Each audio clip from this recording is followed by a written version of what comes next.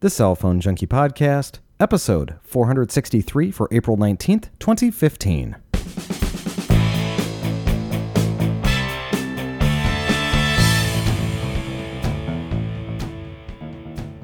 Sprint announces at-home visits to set up your new phone. New hardware from BlackBerry, and Google makes it easier to find your lost phone. My name is Mickey Papillon. And I'm Joey Koppas. Brought to you each week by the Cell Phone Junkie podcast application, available now for Android, iOS, and Windows Phone 8 for $1.99. Well, kicking off the news this week, Nokia and Alcatel-Lucent on Tuesday said that they are in advanced talks concerning a merger or acquisition between the two companies. The deal would create a larger competitor to Sweden's Ericsson and China's Huawei. Nokia said the deal currently is being considered and would include a full combination of the two companies. Alcatel-Lucent is valued at about $11.6 billion, while Nokia is valued at about $30 billion. The combined entities would employ more than 100,000 workers, though certain job cuts could be expected with the consolidation. Alcatel-Lucent was formed in 2006 when France's Alcatel merger with the US's Lucent. A Nokia-Alcatel-Lucent merger would face significant hurdles attempting to gain regulatory approval, though, for antitrust issues. Sprint on Monday announcing a new service called Direct to You. This is a program that has a Sprint technician come to a customer's home when they purchase a new phone. Sprint says customers who prefer to shop from home but are uncomfortable setting up their new device on their own will be able to use Direct to You. The program lets customers make that purchase and receive the customer service of buying in-store, including setting up of the phone, transferring content from their old phone to their new one, and tutorials to ensure that they understand how to use their new device. Sprint said customers can choose to receive the direct-to-you service at home or, of course, a job site or other location, whatever they're comfortable with. The company is launching the service in its home market of Kansas City this week and plans to expand to Chicago and Miami on April 20th. The rest of the country will come by the end of the year. Now, at launch, 30 technicians will be working in the field, but Sprint is preparing about 5,000 total employees to perform the service. Sprint said eligible upgrade customers will receive a message from Sprint and will offer the direct-to-you service when it's time for them to upgrade their device. Customers can then choose to respond and set up a direct-to-you appointment. The service will be offered at no charge to customers. So this idea, I saw this earlier this week, and I thought, oh, this is absurd. It's silly. But then, just before the show, Mickey, I had a brainstorm here, and I think, you know what? They should just get rid of all of their retail locations, save an unbelievable amount of money, and just have roving people. Just have have a fleet of Sprint vehicles, and they just go around servicing Sprint customers. There's not that many of them anymore. Oh, that was a slam, sorry. But they could create kind of a totally new experience for people to not have to go to those frustrating stores and instead come to them, based on the appointments that they serve, or come to their office or something like that. Give them some major differentiation. Maybe it makes more sense, and maybe it's something that's scalable. But I think there's still a spot, or still a place for retail for them. I totally get what you're saying, but yet at the same time, I think there's something to this here. If they can figure out how to service, let's just say it's 20% of their customers. Maybe that's even too much. Maybe 10% of their customers. We're talking about 5 million people, and those 5 million people are buying a phone every 2 years. So on a day-by-day basis, you can hire enough people to go out and actually to manage this pretty easily. You certainly could, because there is a certain set of customers that either can't go out because of either disabilities or because they just do not have time. There's a lot of reasons for that, and some of this may make sense for certain customers. Yeah, possibly. We'll see what happens with this one here. But interesting new initiative from Sprint with Direct to You. Boost Mobile this week announcing a new prepaid plan for customers in Miami who make calls to Cuba. For $50 a month, the Cuba Monthly Connect plan gives customers unlimited texts and 15 minutes of talk time to Cuba at 33 cents a minute. After that first 15 minutes of talk time, the rate goes up to the standard 99 cents per minute. Cuba Monthly Connect also includes unlimited talk and text to numbers in the U.S., along with 5 gigs of high-speed data.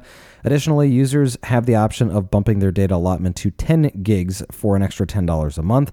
The plan is only available in Miami.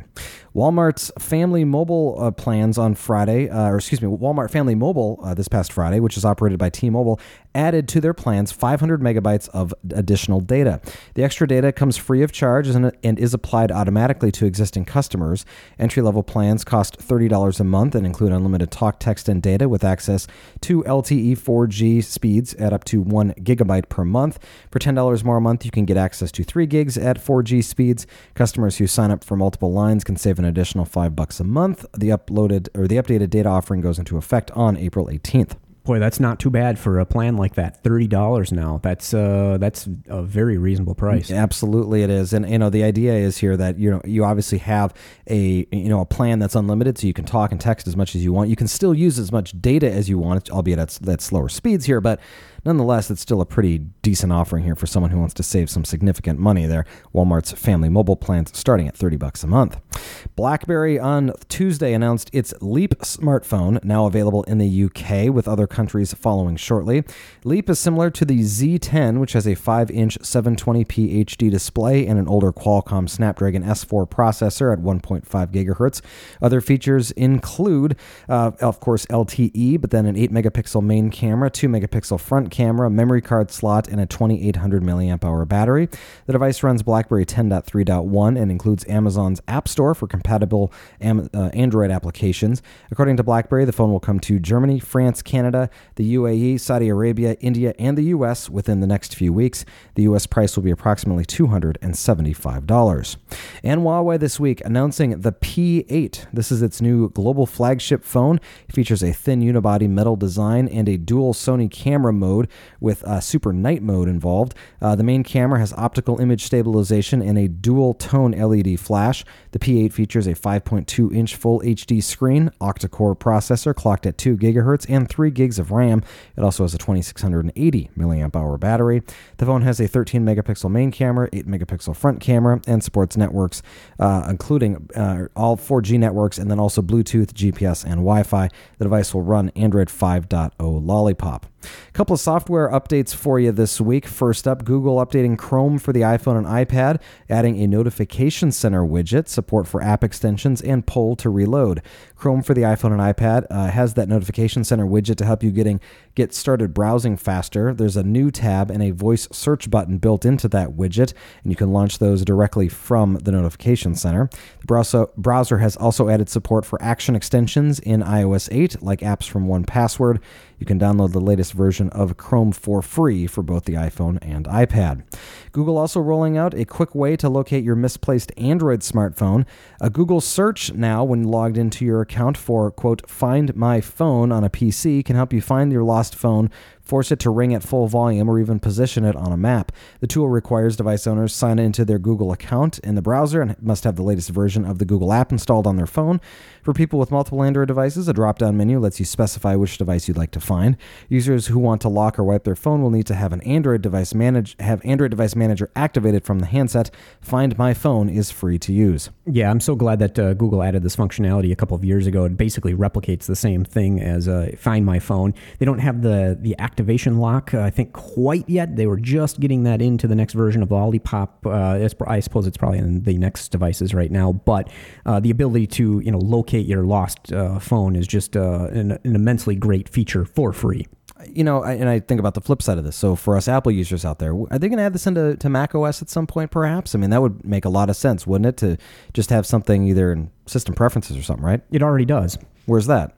It's just under Find My Mac. You can totally locate your Mac from your Find My iPhone app. Well, from what app? Well, you find it, you either log into iCloud if you're on the Mac, or you just use the Find My iPhone app on iOS devices. Okay, so maybe I just missed this. I thought you had to go to the website. You had to go to findmyiphone.com in order to find it. Yeah, you could do that. I don't think there's a dedicated app in macOS to do it. That's what I'm saying. Gotcha. Something like... Well, yeah, because I suppose using the Google browser could then give you the ability to kind of find it on any map, because that's the way it just runs in a browser for that's basically what this function is doing for the Google Android devices. Okay, so make it as something as simple as from Safari, when you do a search for Find My Phone, then it automatically pushes you to whatever it is, right? I mean, something like that. I'm looking at iCloud here, and I see Find My Mac is a checkbox in iCloud, but that still have to go onto iCloud.com in order to, and then log in, and then have a device to authenticate if it's a browser that I've never used before. Like there's a bunch of different steps that you have to go through there. It is, but it's really it'll be basically the same for Google as well. Well, I guess that's probably true. It's an interesting way to think about it, though, because obviously you're like, okay, what's the website? Especially when you're frantic and you've lost your phone. Where is my phone? What do I need to do and what I need to remember? And Google Find My Phone makes all the sense in the world. It certainly does, and that you're right, Mickey. It is hard to think clearly when you're frantic like that, and plus, of course, a lot of times though, you don't have your phone to look up your phone, so then you need to grab somebody else's computer or somebody else's phone. So regardless, usually you're going to have to authenticate anyway. I was helping someone about 6 months ago who had their purse stolen, and I went on my phone and logged into her iTunes account. Fortunately, she absolutely remembered everything, because that's another thing, right? People, you don't necessarily remember your iCloud password, off the top of your head. She did. We were able to get into her account. Unfortunately, the phone had been turned off already, so it was like, well, you're out of luck then, basically. So the last known location was where we were, but either way, it's it's still kind of a nice thing to be able to do. Go find someone else with an iPhone, and you can take care of it. Boy, and I just, for the life of me, can't understand why we can't have the option to disable turning off the device if the device is locked. All right. Yeah, right. Or have it so that particular security feature stays on in the background or something. I guess if you're turning it off, you're turning it off. That's what it is. But yeah. Why I would love to not be able to turn off my phone without entering a password. That absolutely should happen. Yeah, that should just be that you shouldn't be able to hit airplane mode or turn it off without having to put in your passcode. Anyway, moving on. Obviously, for Android folks, you're in great shape here. Find My Phone is the search term to use in Google to find your lost phone or device. Google rolled out updates to its productivity suite of applications this week. Google Drive for Android now allows users to share files and photos directly from the notification panel once a file has finished uploading. Google Docs, Sheets, and Slides for Android and iOS were also given new features, such as the ability to accept, reject, or comment on suggestions in Docs. Docs also makes reviewing and actioning on comments and suggestions easier for mobile devices, and includes the ability to track changes across document versions. The Docs app for iOS now allows users to edit tables. The Sheets app lets people move, resize, and delete charts, as well as reorder objects.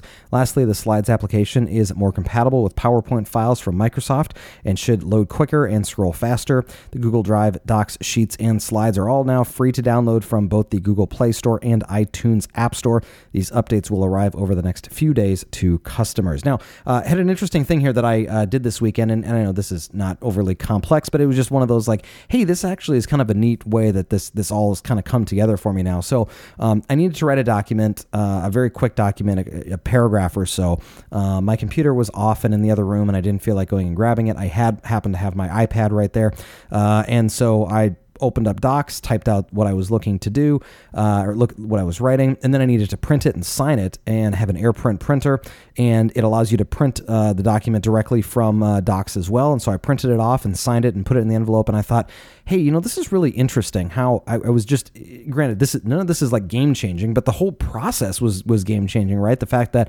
I realized I needed to do something, and I typically would have gone to a computer to do that, and to be able to go and print something out that needed to be signed is and I could have just as easily, I suppose, exported it and put my digital signature in it, but I was hand delivering this as a letter to somebody, so I didn't obviously need to do anything with it, but electronically. So, but just kind of an interesting thing now that just how I guess comfortable I am using something like Google Docs for stuff like that.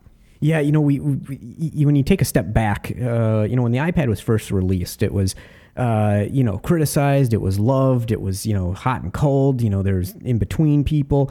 And, a lot of it was, you can be productive on the iPad, but you had to work around limitations, and you had to kind of be creative and kind of work around the kind of the lockdown that the Apple created on the iPad. But these days, especially with iOS 8, it's just not like that anymore. I mean, you're really fairly free to do whatever you want, and the capabilities that you now have really are almost the exact same as a computer now in many cases, especially now that we have the full Office suite for iPad and iPhone, and we've got these Google Docs and Sheets applications available, and of course the Dropbox and every other service available on here.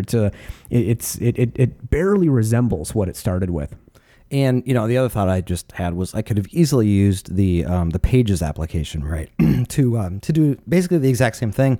and probably would have had a lot more functionality. But the thing is I don't want to jump into the Pages ecosystem. I want to be dealing with what I'm already comfortable with, which is mostly Google Docs. I mean, I use Google Docs all the time. I mean, we do all of our show work in Google Docs, and I've got extensive archives of information, and I've moved all of my files in there, so they're easily searchable, all my Word docs. I mean, going back for, gosh, we're coming up here on 20 years worth of documents here, almost 25 years of documents that I have.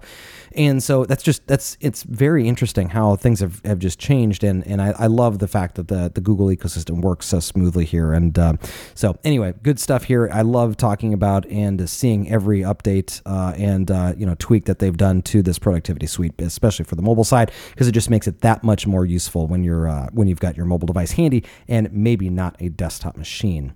Apple this week made iOS 8.4 available to developers in beta form. The software revealed a handful of changes to the music player. First up, the music application refreshed to match the experience offered by Apple's iTunes desktop app.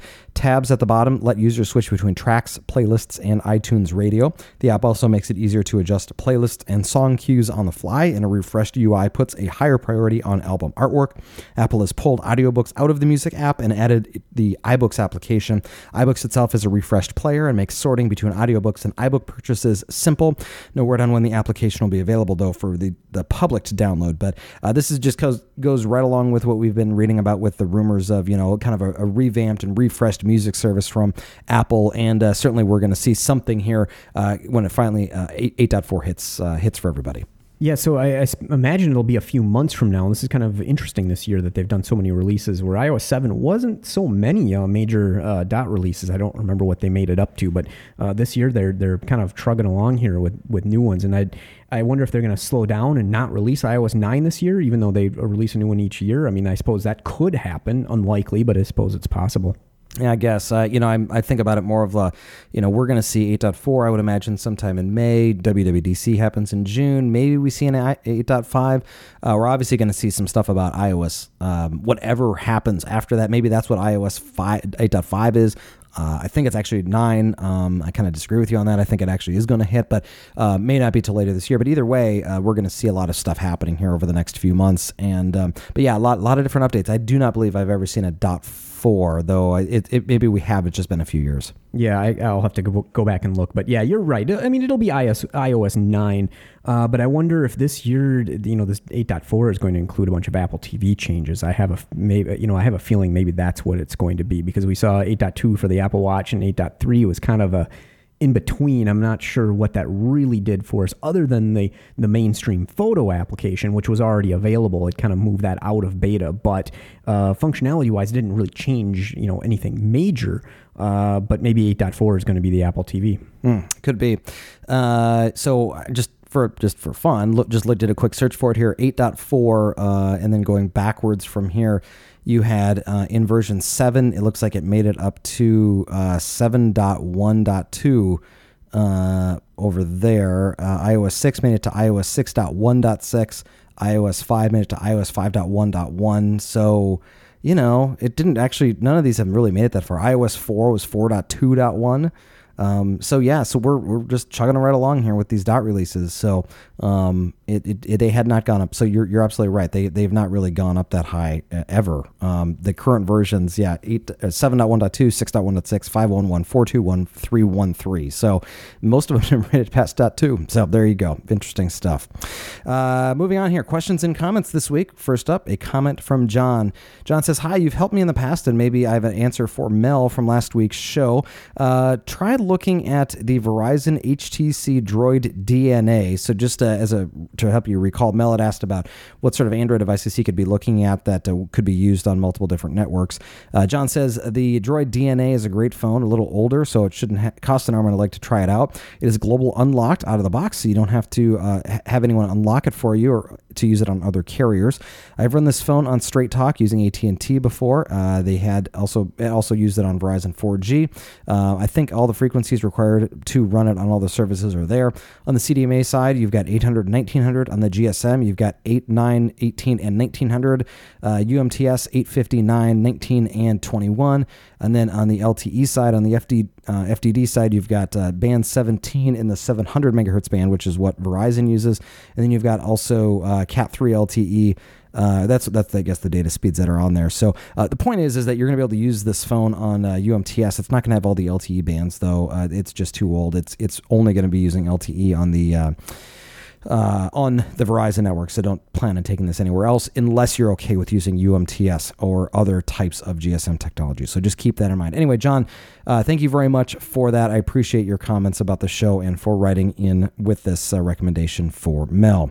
Next up is a comment from Dominic. He says, guys, I don't know about you, but I've been using stores lately that offer Google's wallet service more than stores that don't. It's so convenient. I just pull out my phone and pay, then get it's easier to pay with my phone than get my wallet out every time. The first gas station to offer Google Wallet at the pump will definitely have my business too. The Dominic asks, how often do you guys use Apple Pay? I don't know about you, but again, I use it more at stores than I don't. We'll come back to the rest of his question. I want to talk about this first. So, I use Apple Pay about every other week or so, I guess it is. I used it twice this past Monday. I don't know that I actually choose places because of it, but I do choose to use it if it's available. I'm always looking for the Apple Pay symbol at checkout. So for me, it's probably on average, I'm probably using it about every other week. I'm using it about 3-4 times a week, actually, because I go to the grocery store that's literally right across the street from my building here, so it's exceptionally close, and they have Apple Pay support, so I pull it out every time and use it, and just by chance, I was at a McDonald's at a hospital this week, and I saw the big red thing. I'm like, oh yeah, I can use the phone, and I used it. I'm interested to see kind of how it changes if I can when I now use my watch to do that, to use when the Apple Watch comes, to use the Apple Pay. It seems like an interesting use of that, and just obviously you're trying to bag groceries or whatever it is that you're doing, and just one less thing in your hands and just do your watch, and there you go. So anyway, so Dominic, a very interesting thing, obviously with the way that this is changing how we do our shopping. Next thing Dominic says is, I know you guys don't do the Unlock show anymore, but I want to show my appreciation, and I want to say it with money. I'm sure I'm not the only one. What can we do to say thank you for the awesome show? Never miss a show. Can't wait for the next one, Dominic. Dominic, we really appreciate your support, your willingness to give. We do not solicit donations or tips. Certainly it's appreciated if you want to send something over. The same address that we use for communication with the show, which is questions@thecellphonejunkie.com, is tied in with the PayPal account for the show that helps us to pay all the bills for the hosting and everything for it. So if you want to send some money over, you can do it that way. Absolutely no expectation of it, though. We love doing this for you as the listeners, but if you want to, please feel free to do that. And thanks again very much for your kind words there. Next up here, question from Chris. He says, guys, I have the LG G3 from Sprint. It still has service on it, and I want to use it on AT&T. The phone is paid for, so there's nothing owed to Sprint. I found a person that will unlock it for the HSPA side, and I wondered if you've heard anything about them. He's a business in Apple Valley, Minnesota, called the Minnesota Mobile Guy, and he shows good reviews, but I know those sometimes can be faked. Thanks for your help, Chris. Well, here's the thing, Chris. The Minnesota Mobile Guy might be a great guy, and he may be able to unlock phones here. But if this is a Sprint device, and indeed it is paid for, like you say it is, Sprint will unlock your phone if you are not under a contract and don't have any additional funds that you need to pay for on the device. You can head over to Sprint's website, and you can see what their terms are for this. So you can't have a service agreement on it, any installment billings. You can't, and your account has to be in good standing. That's another thing. And it then, of course, can't be reported as lost or stolen or having any fraudulent activity on it. But other than that, you can absolutely contact Sprint and have them unlock it for you. Yeah, and I had done that numerous times in the past with Sprint when I had a bunch of Blackberries with them, and even a couple of other devices that had SIM cards. But most likely, now that I'm thinking about it, they were probably mostly Blackberries, maybe a Motorola Q in there that they unlocked for me, I think, way back. But they just unlocked them if you were within those terms. Sometimes some of the reps didn't understand what I was talking about, but that was kind of typical. Yeah, it's if it was launched before February of 2015, which this device was, Sprint will provide a bill notification or text message when it's eligible to have it unlocked. So you probably already received that. And if you haven't, you'll just need to talk to them. But then you basically will direct you to talk to customer care, and they can assist you in the unlocking of it. The cool thing, though, is for stuff that launched after February of 2015, which was, obviously just a couple of months ago, Sprint will automatically unlock devices now when they become eligible. This is part of, that, I'll just call it the pact between the carriers now, that they'll be just unlocking devices when they become available or eligible to do so. So that's kind of a nice thing that moving forward, you won't have to necessarily contact anyone to do this. The unlocking game is certainly changing as we move forward here. If you're paying off your device, if you don't have it paid for, you may have an issue with it. It just depends on your carrier. So you'll need to check into that. Next up is a comment from Josh. He says, "Good morning, Mickey. I've been checking my order obsessively for my Apple Watch, and I was told about this tip. If you use the deliveries application on iOS, you can add the web order link, and it can show you the exact amount of time before your watch will arrive. In my case, 42 days. Yeah, Josh, I still actually don't know when mine is going to arrive. I haven't really looked into that. It says sometime between this coming Friday and May 8th, I think it was. So within the next couple of weeks, hopefully it will arrive. Just waiting to see that credit card charge hit, and then I'll know that it is on the way. And finally today, we have a question from Patrick. He says, "Mickey and Joey, I've been using the Health Kit application on my iPhone 5S lately to track my steps and distance when I walk and run. The app appears to be fairly accurate, but it doesn't appear to be tracking flights of stairs that I walk up or down. Have you used this application and have any thoughts? And more generally, do you have any comments about using any of the other features of this application? It apparently has a lot of features, but I've only been able to so far get it to track steps and distance walked or ran. Thanks for your insight. I look forward to the show, and shout out to Joey, as I'm also a St. Paul area resident." Patrick. Well, Patrick, honestly, it does seem actually to be working fairly well for me on the iPhone 6. I couldn't tell you about the iPhone 5S. I never have had one of those. I haven't actually verified that it's getting the exact right number of flights that I've walked, but I can tell you that mine is showing 1 right now, and I walked upstairs to my loft earlier and back down. So to me, it's tracking appropriately. Usually I've got somewhere between 7 and 10 flights a day. I work on the second level of an office building, so I walk the steps quite a bit. But I try personally on the step side of things to get somewhere between 5,000 and 7,000 steps per day. I know that's, the 10,000 step target is really the one that most experts go by, but I really have a hard time getting there. And so, honestly, there's a lot of things to take into account for how the phone is working. But, generally I find it to be relatively, accurate. Regarding the other uses in the health application, I can't say I've been able to get any of them to work either. I just use the distance tracking as well as stair tracking to get up and down the stairs.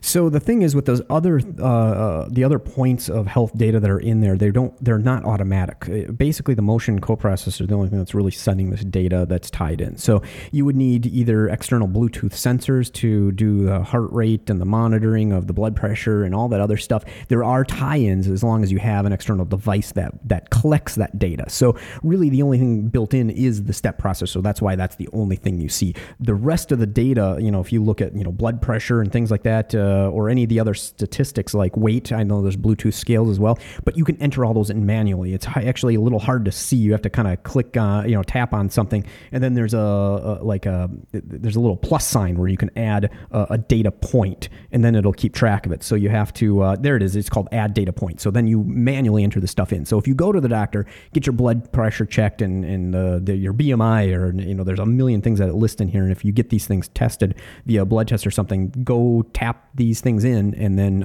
enter them, and then you can start keeping track of it in the future. Yeah, and it's interesting, Guy, the weight that you bring up.